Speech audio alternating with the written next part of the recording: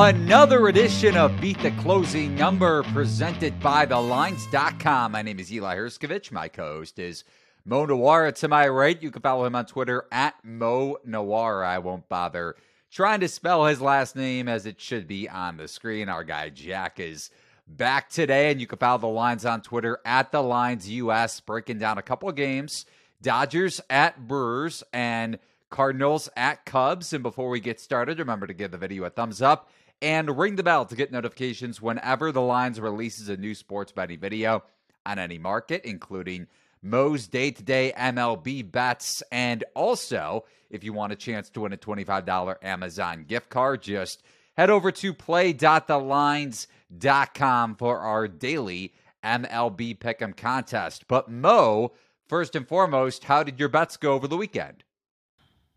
It was a good weekend. It's been a good run past week or so. We've been recovering. A couple rough beats, but also a couple in my favor. Like when I almost said the Seahawks. When Seattle stormed back against Houston on, I think it was Saturday maybe? Saturday, I think. Yeah, overall, it's been a good run. Been recovering. We were right back down around 0 for the season, I think. Maybe a little bit minus, actually. But I think back up around 8 units now. In the black, as you would like to say. But let's get into today's games. Starting off with a 7:40 p.m. Eastern Time first pitch. The Dodgers coming off a dramatic win on Sunday Night Baseball against the Padres. LA at 21-14. Milwaukee just snapping a 6-game skid at 19-15 still. So pretty good mark. This game priced at a pick'em on the money line. Total of 8.5. Bit of vig towards the over. And as I mentioned, the Dodgers were saved by Mookie Betts. 2-out home run off of Josh Hader in the top of the 9th. And Milwaukee getting back on the right track in San Francisco yesterday. But the NL Central overall, including Milwaukee, skid 7-24 combined record in the last week. Tonight, Tony Gonsolin taking on Freddie Peralta. And Peralta's pitched pretty much to expectation, a 3.68 ERA and a 3.61 FIP, 3.70 xERA, while Gonsolin giving up 3 earned runs in his first couple starts and still hasn't reached peak velocity in those outings, Mo, averaging about 91.8 miles per hour on his fastball in those first 2 starts. So Dodgers, Brewers, what do you got? Yeah, that was one hell of a dinger by Mookie. Not a bad pitch by Hader at all. That was a fun finish to that game, even though I didn't have any action on it. Yeah, multiple red flags I'm seeing with Tony Gonsolin here.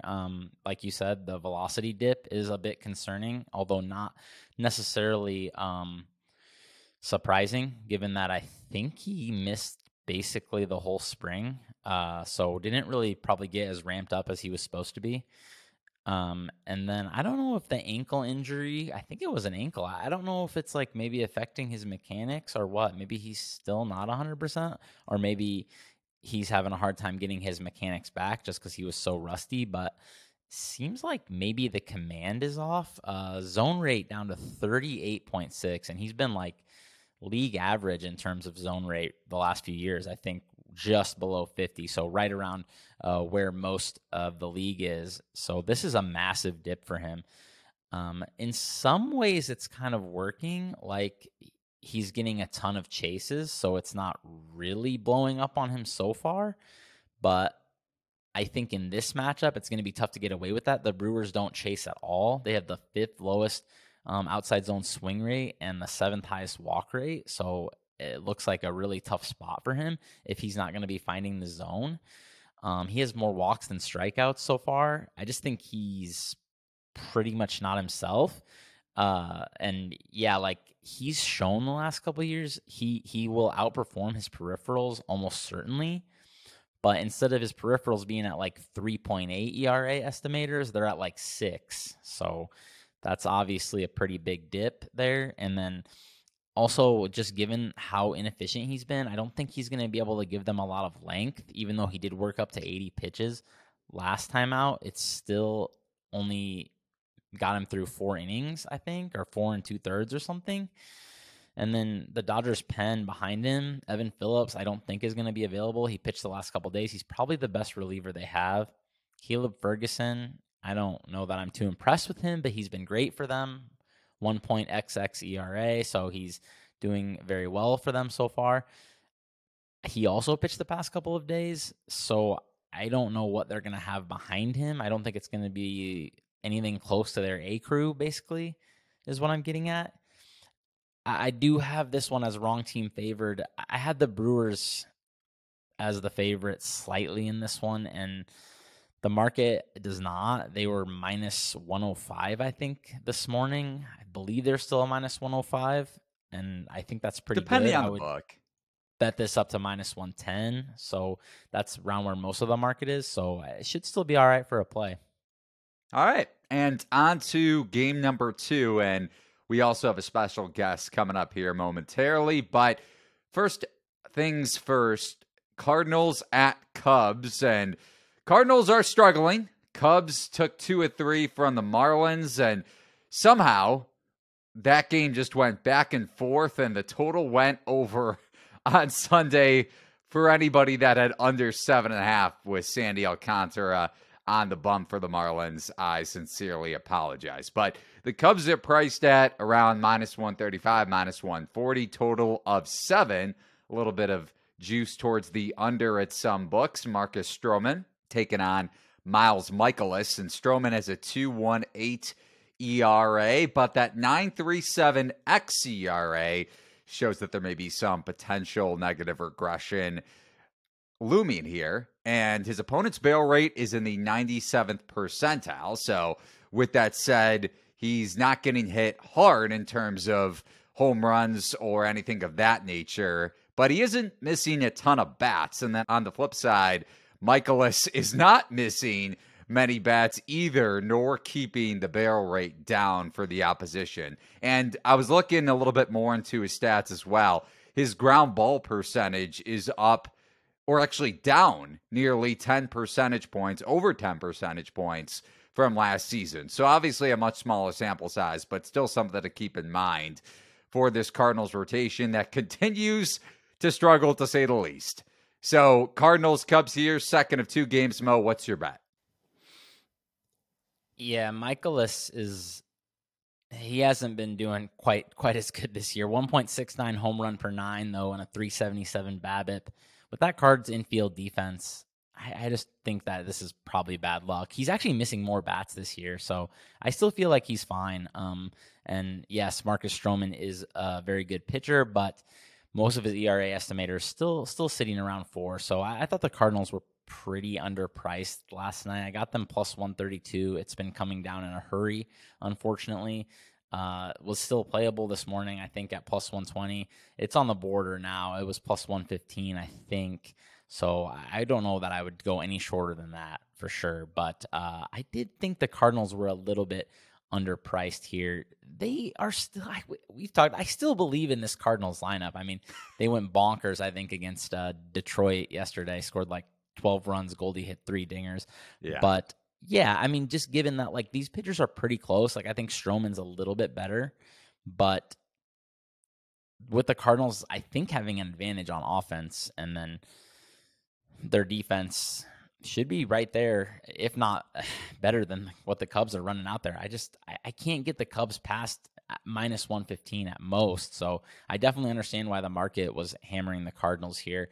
I do think the Cubs were too big of favorites, even though I know this is just, people are just going to want to keep fading the Cardinals. They've been so bad. I think they dropped another series to Detroit, and the Cubs keep playing pretty solid baseball. So, but plus 132 was too long for me. I think Michaelis is going to be fine. And we'll continue to dive into the NL Central. By the way, Cubs have a plus 46 run differential, and that says a lot in terms of what we've been discussing, at least over the last week, if not 2, that the Cubs may be undervalued for the long term. But we'll get into more of that with our upcoming guest, Dan Szymborski of Fangraphs, going to join us here at D Szymborski on Twitter. He's a senior writer for Fangraphs. Dan, I'm sure if you've had a better week than the National League Central, or maybe just a better month on the St. Louis Cardinals, your life must be going pretty okay, right? Yeah, I look at my life, and my life is pretty chaotic, but I've never signed a player to a 5-year contract and then changed his position a month into year one. Uh, I think that's a little bit like signing up for a gym membership, going once, and then paying for a second gym membership.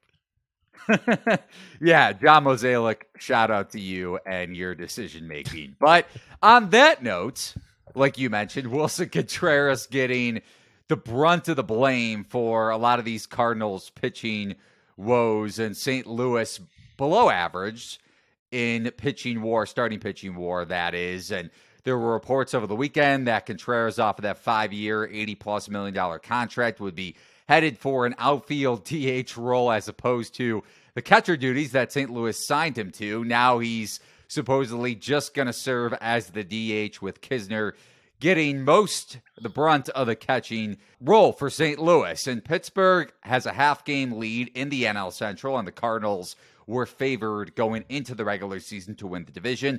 But Milwaukee's still priced as the favorites as of now to win the NL Central, right around -140. And you could price shop over at thelines.com, along with chatting about your bets in our Discord channel. The Cubs now have the second shortest odds at +400, Pittsburgh +450. St. Louis, which had the second shortest odds as of last week, now +550 and +205 actually to make the postseason. So Dan, if you were to make one bet today on a team to win this division, which one would it be for? I actually like the Cardinals at this point, not because I'm a huge Cardinal fan of how they've been run this season, but I think there's the tendency to be a little too negative about them. The division hasn't run away from them as much as it could have been given their record, and I think they are a fundamentally better team than this. I mean, they could literally be, 12, 13 games back given how they've played, and they're a little bit fortunate because the team at the top, Pittsburgh, is probably the most likely to fall short. The Brewers do have some injury concerns, which kind of puts me across betting for the Brewers at those odds, because they really need to have their full starting rotation back.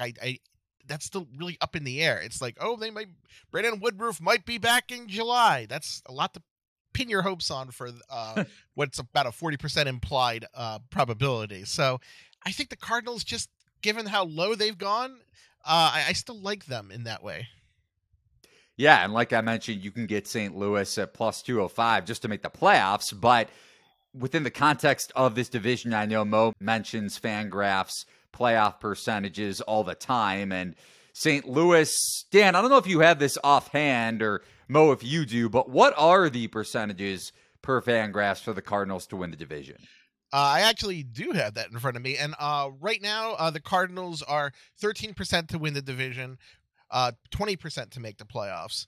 I think possibly our division's a little low on them.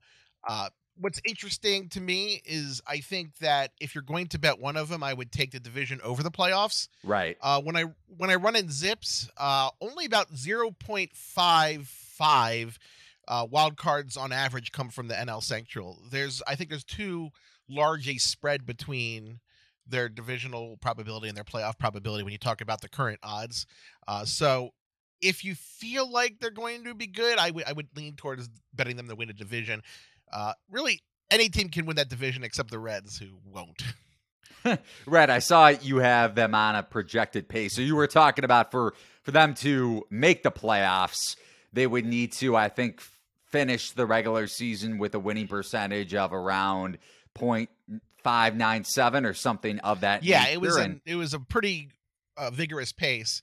But generally speaking, that's for the wild card. I didn't actually do the division with that.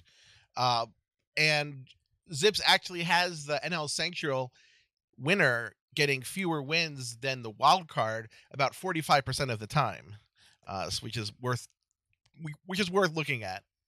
Yeah, no shocker there. The Good NL old division. Central, along with the AL Central, two of, if not the two worst divisions in baseball on a year-by-year basis. But on that note, want to switch over to the American League, Dan, and on the flip side of the Cardinals' massive struggles so far, Tampa Bay, 21 games over 500 with a +115 run differential, which is the best by far in Major League Baseball, and as short as plus 700 to win the World Series. But the Rays have the Orioles, Yankees, Mets, Brewers, Blue Jays, Dodgers, Cubs, Red Sox, and Twins all on deck in their upcoming series. So not saying that the Rays are about to fall off or anything of that nature, but just on a game-by-game basis, pitching matchup dependent, may there be some value to fade the Rays just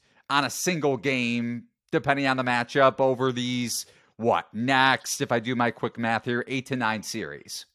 I think there is a belief, or the reason to believe, that they are overpriced in that way, because you look at their games this year. They've only had 2 series all season against teams that were in the playoffs last year, against the Blue Jays and the Astros, unless I forgot someone. Oh, the Yankees right now. So 3 series. Obviously, they're not going to win 80% of their games when we talk about the final end of the season. And they are a little thin right now just because of some of their pitching injuries. So I think that there is the opportunity, if he pounds kind of on the right time, the right matchup, you can kind of, do well with the Rays. But I think they're a little overrated right now. And I hate to say that because it's fun to see them, the plucky underdogs. Yeah, keeping things in the AL East, I recall reading your preview of the Red Sox. You present your projections basically as the projections are, not necessarily injecting a ton of your opinion, but you always do kind of, I can get some vibes that how you feel about a team usually. And I definitely felt like you were a little bit lower than the computers on Boston. But they've been crushing it so far, up to 19-14. I think they've just won like 9 of 10 or something. They had a low win total. Still, the computer is saying they should probably finish last or close in the AL East. But is that how you felt about Boston? And have you changed your opinion at all? I was down on the Red Sox, but there were limits to how down I was. I think that there were a lot of people that were very down on the Red Sox, probably more than was warranted. You sometimes saw people talk about Boston like they were the Nationals or the Rockies, and that really wasn't the case. They do have talent on that team. Yeah, they've lost. Xander Bogaerts is a massive loss, but I was pretty optimistic, both me and the projections on Yoshida coming into the season. Zips had them at 77 wins and just under 4% to win the division. Almost 1-5 to make the playoffs going into the season, which I think was actually better than most people probably would have given them at the start of the season. I don't have the preseason Red Sox odds in front of me. As I said, I think people were a little over negative about them. It's kind of that curse of a 500 team, that 500 teams can surprise you. Teams that win 60 games do not surprise you.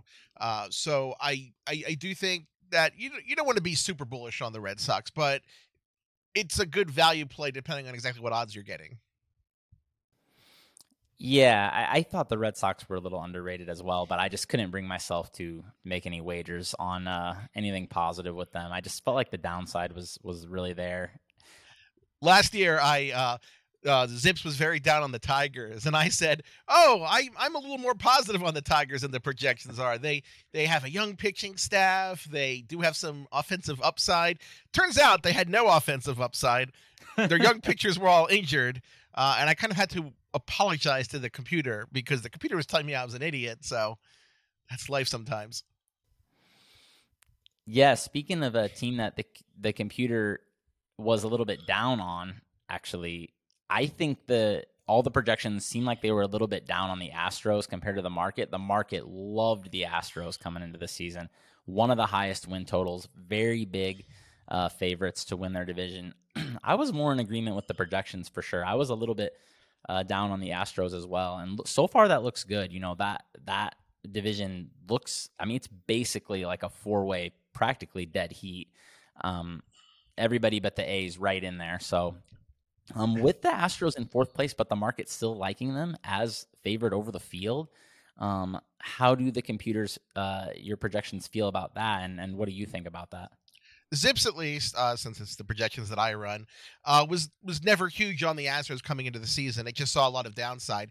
I tend to think people get too over exuberant about teams that won a ton of games the year before, because there's this kind of tendency I've noticed among fans to consider last year's win total as a baseline.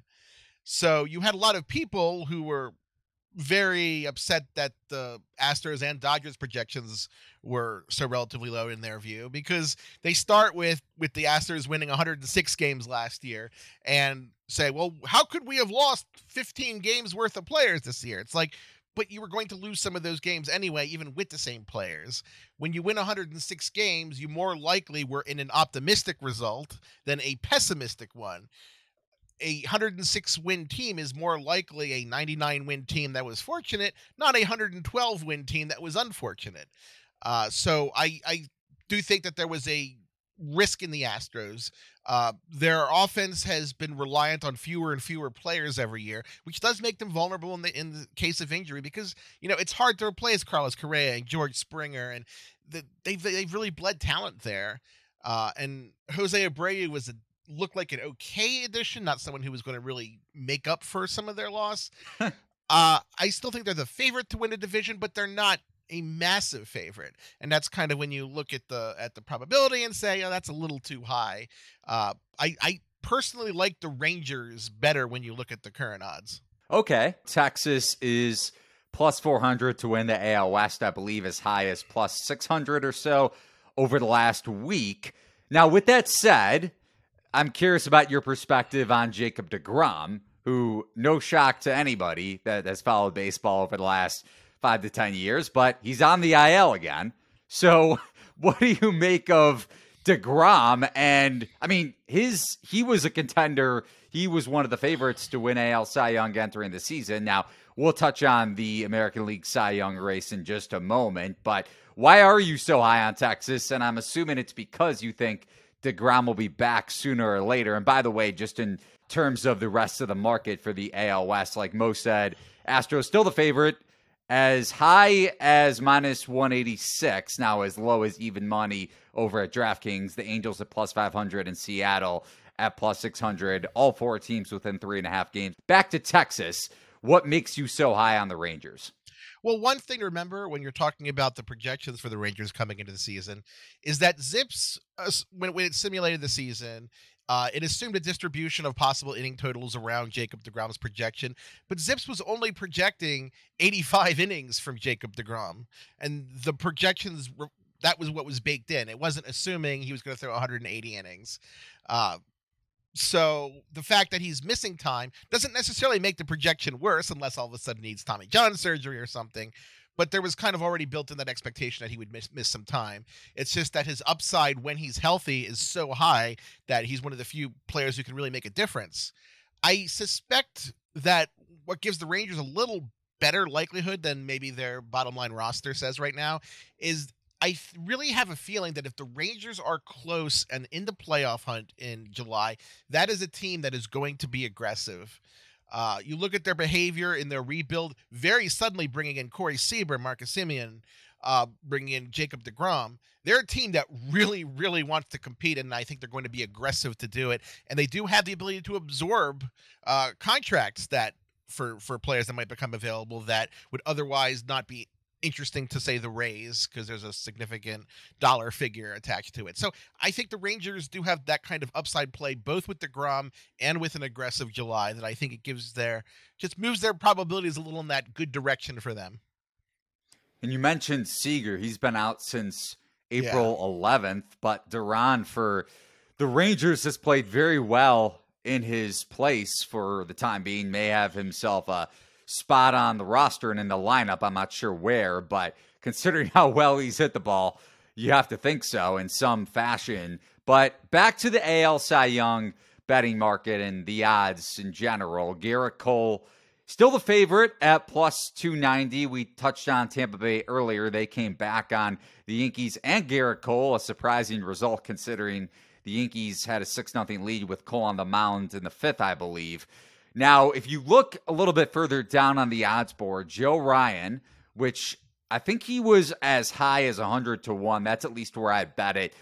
at the closing number before the season began. Now, he's still as high as 50-1 at one shop, as low as 25-1 at other sportsbooks. Ryan has a 2.45 ERA and a chase rate in the 98th percentile per Baseball Savant, and he's also tied for the 8th highest pitching WAR among starting pitchers with the Dodgers, Dustin May. Sonny Gray is teammate. This makes it tough when you think about candidates in any market, whether it be, for instance, Mike Trout and Shohei Ohtani in past years. Sonny Gray has pitched very well for the Twins too, and he leads all starters in pitching WAR this season. He's 25-1, I believe, is consensus price to win AL Cy Young as of Monday's recording. So, Ryan, what chance do you give him to win this award, especially when you consider that he is competing with another teammate? Granted, Ryan maybe has a higher ceiling, but it still kind of limits his ceiling in a sense with how well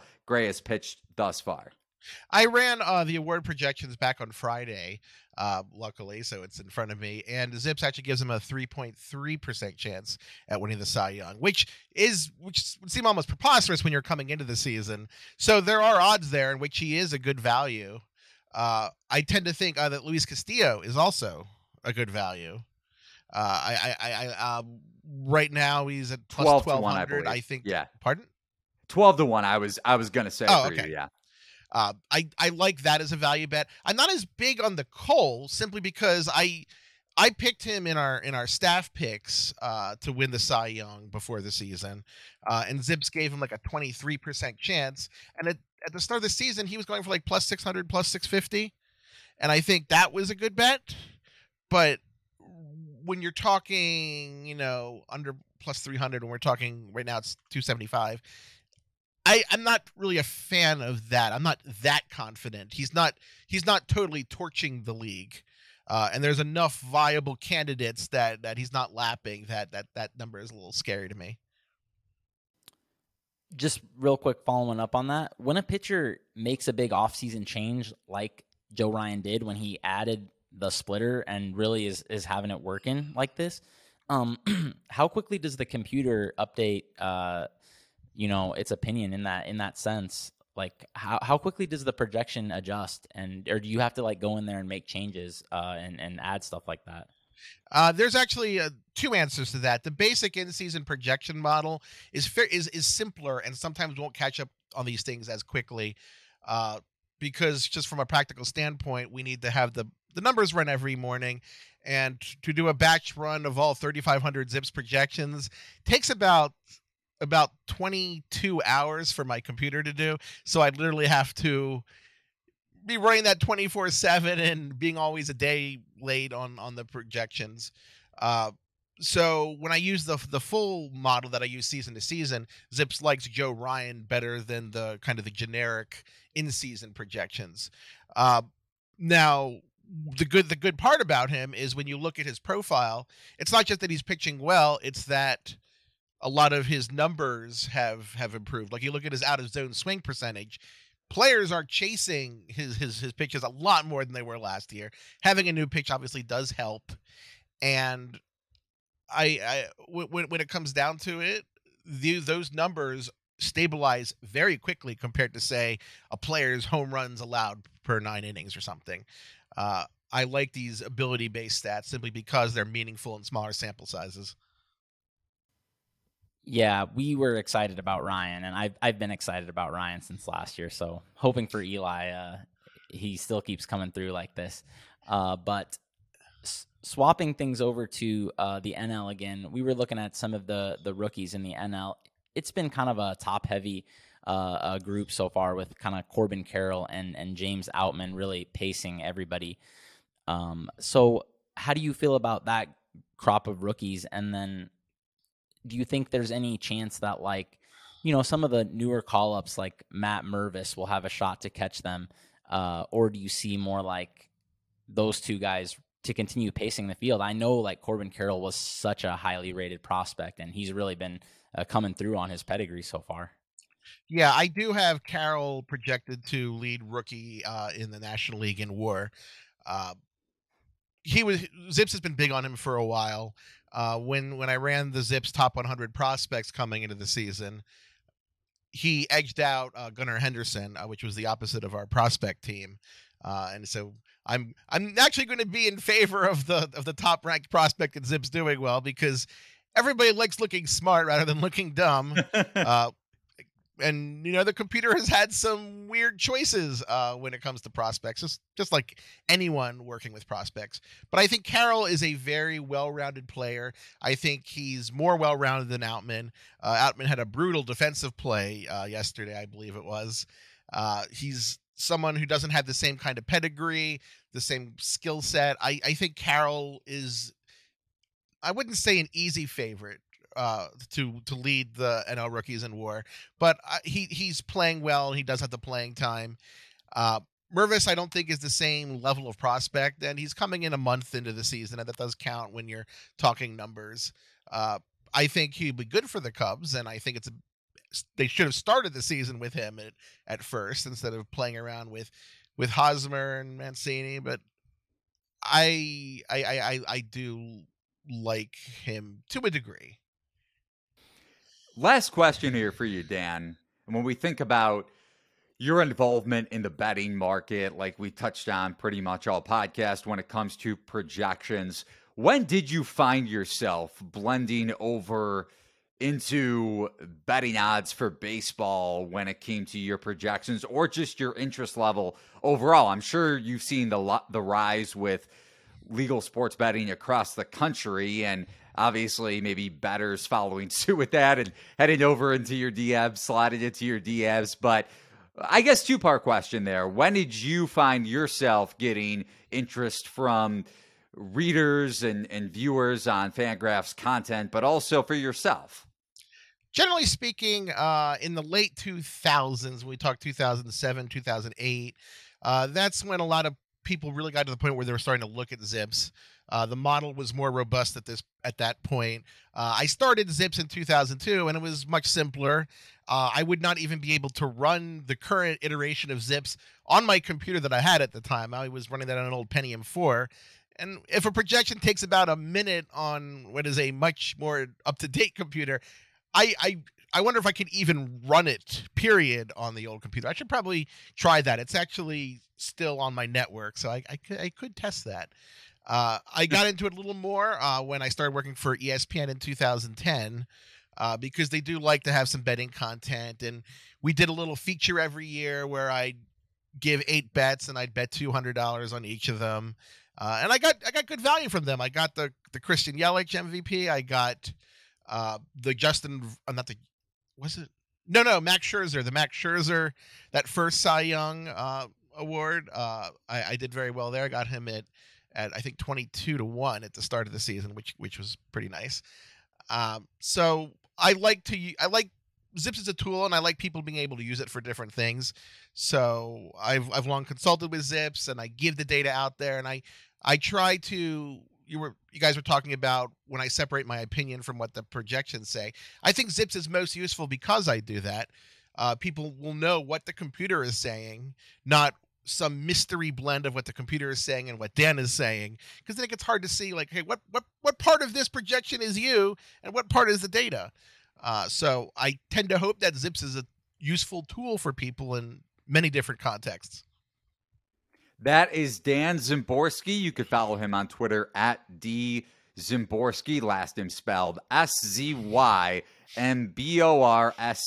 I think for the first time, Dan, you've outdone me when it comes to a tough last name. Then again, I have Mo's last name to pronounce and say on the podcast. Then again, pronunciation really isn't the problem, just more so on the spelling front. But Dan joining us in long and lengthy last names. That's why, of course, we had him on along with his expertise in the baseball field, senior writer for Fangraphs, and does it very well. Again, follow him on Twitter at @DZymborski for all of his Cardinals takes. Dan, I think every guest we've had on the podcast this year has backed us up, for better or worse, finding value at the Cardinals. And considering this is probably the worst point in terms of them having a shot at value in the market, or the most value, I should say, when it comes to their betting odds, whether it be playoffs or NL Central. This is probably the best point in time to really get into a full-length discussion. So we appreciate you talking about the Cardinals' woes and just baseball in general. Thanks so much for joining us on the podcast. Well, thanks for having me and spelling my ridiculous last name with all the letters that sound like you're putting a prank on people when you read it out. Why, MB? These go together? It helps to have your last name in front of me. Unfortunately, I haven't when I've tried to say Mo's last name out loud. But that's going to do it for this edition of Beat the Closing Number. You could find the lines on Twitter at The Lines US. You can follow Mo on Twitter at Mo Noir. You can follow me on Twitter at Eli Herskovich. We'll be back tomorrow with betting video of Mo's baseball bets for Tuesday. Thanks so much for watching and listening. So long, everybody.